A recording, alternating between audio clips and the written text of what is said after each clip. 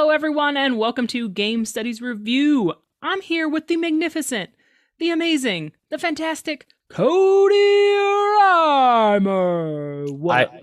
I love your introductions, Alex. They are too kind, too generous, and they always make me feel very nice. So thank you. It's lovely to be here.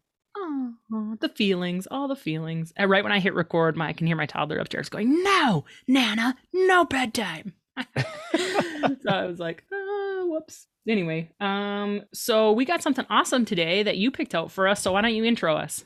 Yeah, this is Shira Chess and Mia Consalvo's The Future of Media Studies is Game Studies from Critical Studies in Media Communication 2022. This is the kind of co-editor's introduction to a special issue on the future of media studies and how and why it's game studies. And the reason I chose the editor's intro is because all of the articles in this issue looked awesome, and I didn't know where to start.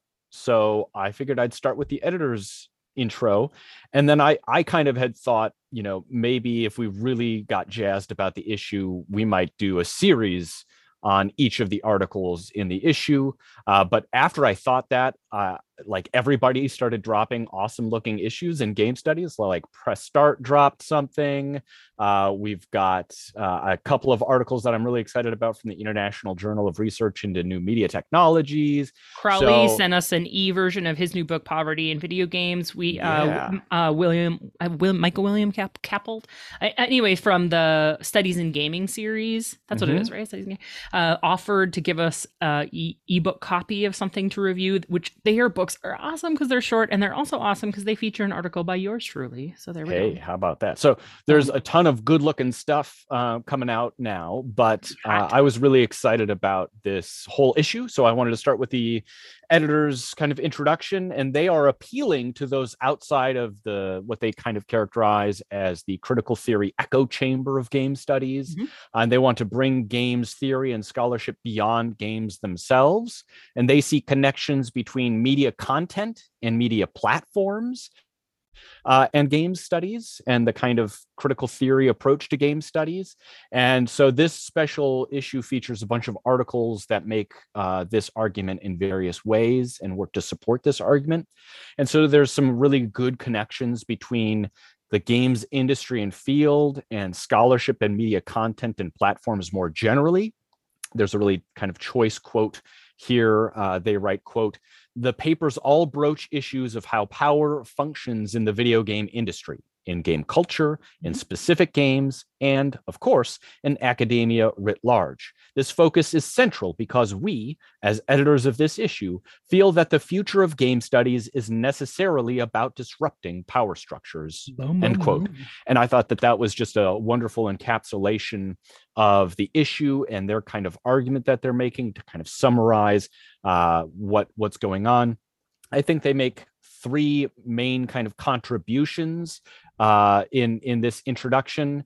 They talk about the use of the game engine Unity in cinema and Netflix's moves into gaming with like Bandersnatch and their announcement that they wanted to do games, company consolidation and what's going on with all of that. Gamification and games and transmedia storytelling all lend to this idea of games being bigger than just games, and how what we do with games from a critical theory perspective is important for media studies more broadly, and not just echo chamber locked into talking with the same folks in the same panels at the same conferences in the same journals all the time. Second, they write that Gamergate was a canary in a coal mine. Was their phrase, which is, I think, apt and extremely important to recognize when it comes to contemporary misinformation and antagonism. They write, quote, "Video games had as much, if not more, impact on our current politics and culture wars than many care to acknowledge," end quote, which I agree with. And I don't know anybody who studies games critically that would not agree pretty much wholeheartedly with that sentiment. And so if you want to understand misinformation and antagonism, you have to go to games and Gamergate to get at a lot of how things are shaped now. And then third, resonances across media fields, especially with regards to metaverses and avatars and loot boxes and virtual property and online spaces and communities. All of this stuff, all that which is old is new again. And so we've been talking about this from a critical theory perspective and game studies perspective for decades and decades. And it's coming, it's back. They want to make more virtual universities and sell real estate. Second Life it's back. Linden Labs, folks. So we've that all whole got part a lot reminded to me say. of sitting in your apartment in St. Cloud. You had those big stacks of books, and man, we were reading. The future was Second Life, man. Yeah. I that was a long time ago, and now it's new again, it seems like. But there's a lot going on. They introduce additionally all of the articles. Mm-hmm. And I'm not going to just like list them all off, but I think every single one sounds interesting and exciting. I'm curious what your thoughts were about the kind of brief argument that the co-editors make and how they situate the special issue. Alex, what were your thoughts? Well, I mean, I thought it was amazing. I thought it was super interesting. I thought it was. So I read, I think I misread the title at first before I read the article, and it was The Future of Gaming. And I was like, this doesn't seem like the future of gaming to make arguments about gaming's importance to other media areas. And then I like kind of saw how they were situating it. And that gaming is actually the future of media studies, which is a very different take. So, I mean, I think they did a good job. It's really hard to do gaps because this is a 7-page total article. Yeah. Most of it is talking about kind of summarizing the other articles and putting them in conversation with each other. So there's only a few pages of actual argument that they're making. And while, I mean, you can't critique Chess and Consolvo. Like, you can, but they're really smart.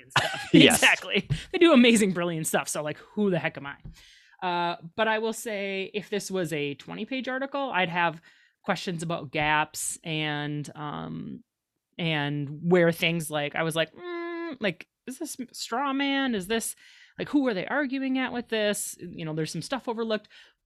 But how can there not be in 3 pages? So it seems silly to focus on that. So I thought I'd do something a little different for the gaps this time. I wrote down a bunch of quotes that stood out to me, and I thought you and I could go through and rapid fire agree, disagree. Ooh, I like it. Let's game the gaps. And while I did type these in and get them ready, I did not spend any time thinking about them. I have a gift of being able to not think about them. Okay. So I haven't been thinking about these at all, and I just want rapid fire. You go first, agree, disagree, and then I'll go, okay? Okay. And these are all quotes. Theory work in video game studies often speaks within an echo chamber. Agree. Video game studies, could I also just say academia often speaks within an echo chamber? Agree. Video game studies is at the forefront of understanding and explaining shifts in a variety of media content and media platforms. Agree. I totally agree. Hollywood and tech giants have maintained an ambivalence towards video games and how lucrative they might be. Very medium. I thought that might have been a straw man as well. Let's see. Where am I? Here we go. Video games should matter to media studies scholars because as convergent culture becomes less of a special case and more because convergence culture is becoming less of a special case and more of an everyday reality. Yes, agree. Mm-hmm. Yeah. What is it? That's why it's so hard to talk about convergence culture and transmedia, because what the heck isn't? Like, what is TikTok? Like you can't talk about a single media like that. Everything's convergence culture. Well, and I keep thinking about, like, I have one colleague who does fan studies, and I had another colleague who's kind of like, low-key critical and dismissive of fan studies and fan culture. And it's like, you just don't get it. Fan studies and understanding how fandoms operate and the logics and rhetorics by which they work are entirely important for understanding politics and so online spaces and communities and like everything. Yes. It's in some ways I feel like game studies is to media what fandom is to politics, right? Yeah. But anyways, keep going. I think that is an interesting point, and I want to backtrack to the Hollywood comment, because that obviously these are all taken out of context. But they do go on to make the point, which I think is accurate. While I might disagree with the first part of the statement, they go on to make a point about how Hollywood companies and tech giants haven't cracked the code. Like you might be able to, you throw Tom Hanks in something and name it something quirky, boom, you're going to at least have a middle of the road, if not better movie. Okay.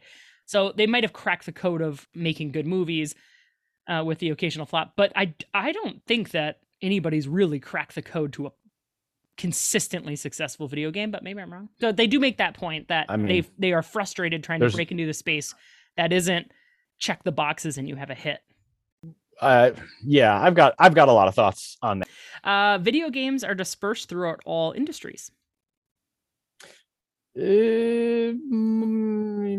Soft, yes. Okay. All industries. That's such a big, sweeping. Yeah, I mean, yeah. You'll maybe take a breath on that before you jump in. Yeah. I tend to agree with that statement. So there you go. Gamergate was a canary in the coal mine. Absolutely, 100%. No doubt. Video games are a space to watch as a potential predictor of toxicity and pushback. Yes, emphatically. Connected to canary in the coal mine. Yes. Yep. Absolutely.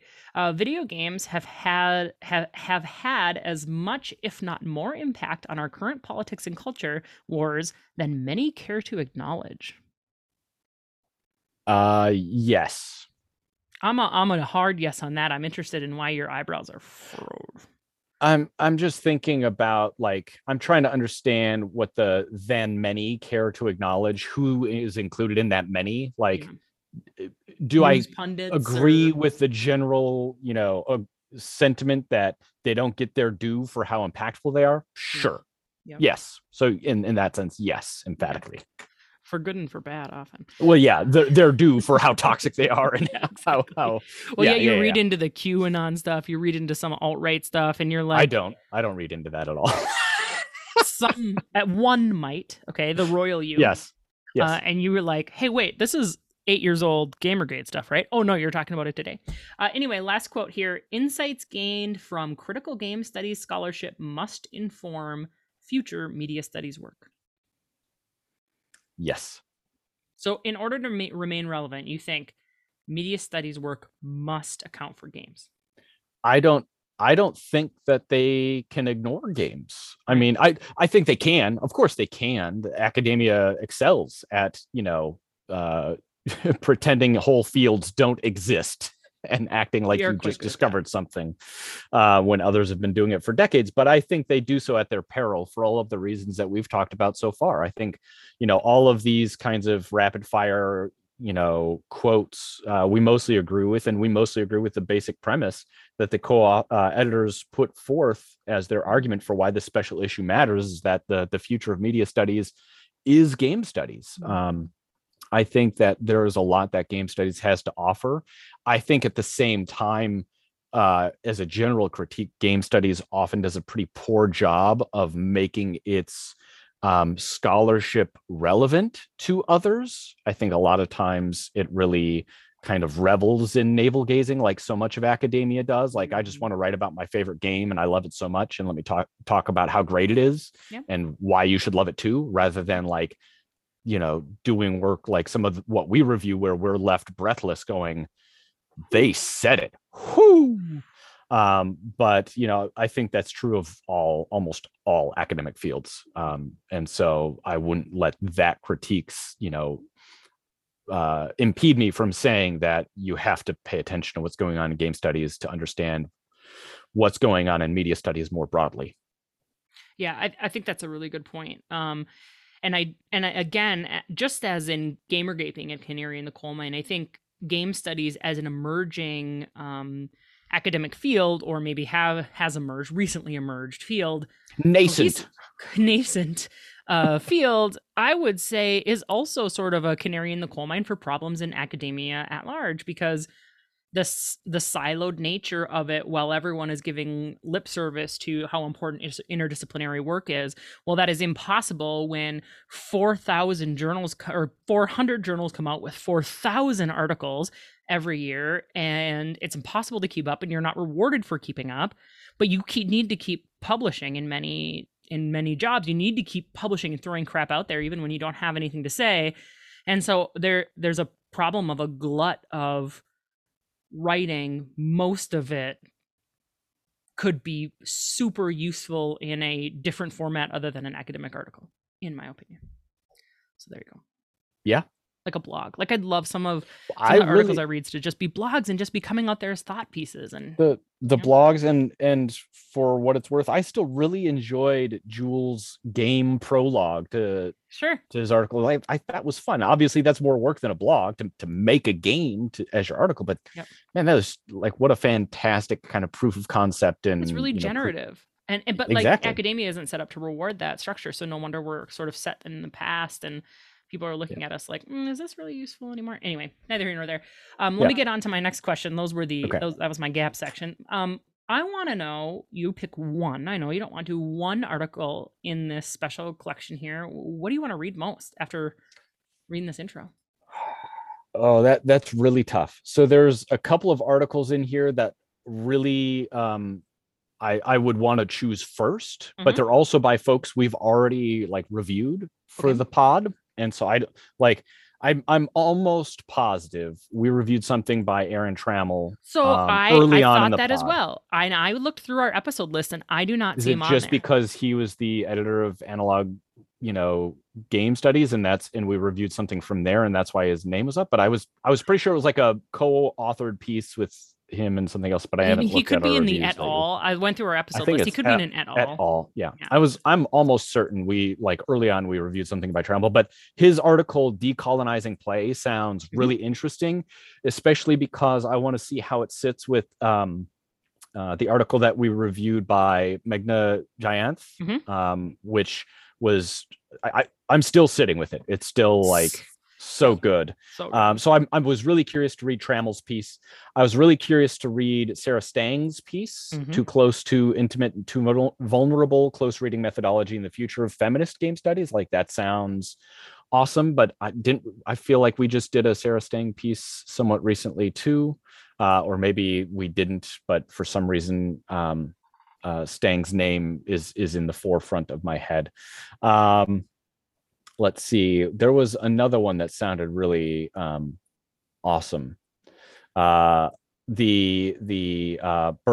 Kelly Bergstrom's piece, Ignoring the Blood on the Tracks, Exits and Departures from the Games, from Game Studies, is like an industrial critique or a critique of the games industry. That sounds awesome. Like, I'm just going to end up telling you I want to read all of these articles. I know, that's why I tried to emphasize one, but that's okay. I would choose Ignoring the Blood on the Tracks, I suppose, if I had to choose one. But again, I want to read all of them. Maybe we'll do a series. Well, I think we shall. I agree with those as well. And I did the same thing with the Trammell article. I'm like, didn't we just do one? I also thought, I don't think I would normally pick this one first, but this is going to be so perfect in my writing video games class and my race and identity in video games class. Alexandrina Agloro, Another World is Possible, Building Games for Just Futures. Talking about questioning games in terms of media and audience and non-traditional game formats as like moments of resistance. Reminds me of the review we did on gosh, I can't even remember the name of the article, but it was on these alternative games in the trans and LGBTQ communities in Asian countries. Do you remember that? I do. So yeah, that was a good one. So good. So that would be my first choice as I'm preparing to get my classes together for fall. The other one that I thought sounded amazing, which I think is it the only one we didn't? The only one? No, there's two others. There's two others. So there's Game Studies, Futurity, and Necessity. Collectively argue for the value of interdisciplinary game studies and how that's tricky. But the other one that I thought looked really good was the looking at games as a metaverse and how technologies aren't neutral. And then, there is one more. Diversity is not a win condition. And yeah, that one was one that made me like really sit up and go, I should read that one. So I spent I am on day 2 of a 6-day 8:30 to 4:30 anti-racism seminar group workshop thing. And so we talked about this stuff all day. And so that one really stuck with me because there is so much in administration and academia about, let's just go achieve diversity real quick. And how that is very much not part of anti-racist principles. And I love this fetishizing the final project with Western logics. Like, it just sounds so interesting. Corporate attempts at diversity can be both flawed and inadvertently reify Western and racist perspectives. I was like, so it's that one. I've seen several people that I follow on Twitter all kind of excited about that one. So that one was definitely on my radar when I chose the special issue introduction to review. I do want to shout out 2 other articles in here since we're name dropping all of them. I don't want anybody to feel left out because they all look good. It was Kelly Boudreau's Beyond Deviance, Toxic Gaming Culture and the Potential for Positive Change. Which I thought you mentioned that one. Maybe I did, and if I did, then it's so good it deserves it twice. Fair enough. And then, did you talk about Sarah Christina Ganzon's essay towards intersectional and transcultural analysis in the examination of players in game fandoms? I did, because not. We were just talking about fandoms, and so maybe saving the best for last. That one, sounds really, really good. I actually had a quote from that pulled for our agree or disagree game, but I didn't do it because I didn't want the quotes from the articles themselves, just from the editor's argument. So here, let's do an agree or disagree for a statement from her article. Ready? I'm ready. Fandoms are cultural contact zones that can both reify and subvert the normative whiteness and hegemonic masculinity endemic to culture. I need to... my gut instinct says yes, but I need to like actually reread that. Okay, that's fair enough. All right, so I thought now that we listed our top faves that we would pick out the articles for the next 2 podcasts, and we could do it in this order. Since you picked the Bergstrom article first, Ignoring the Blood on the Tracks, let's do that as our next episode.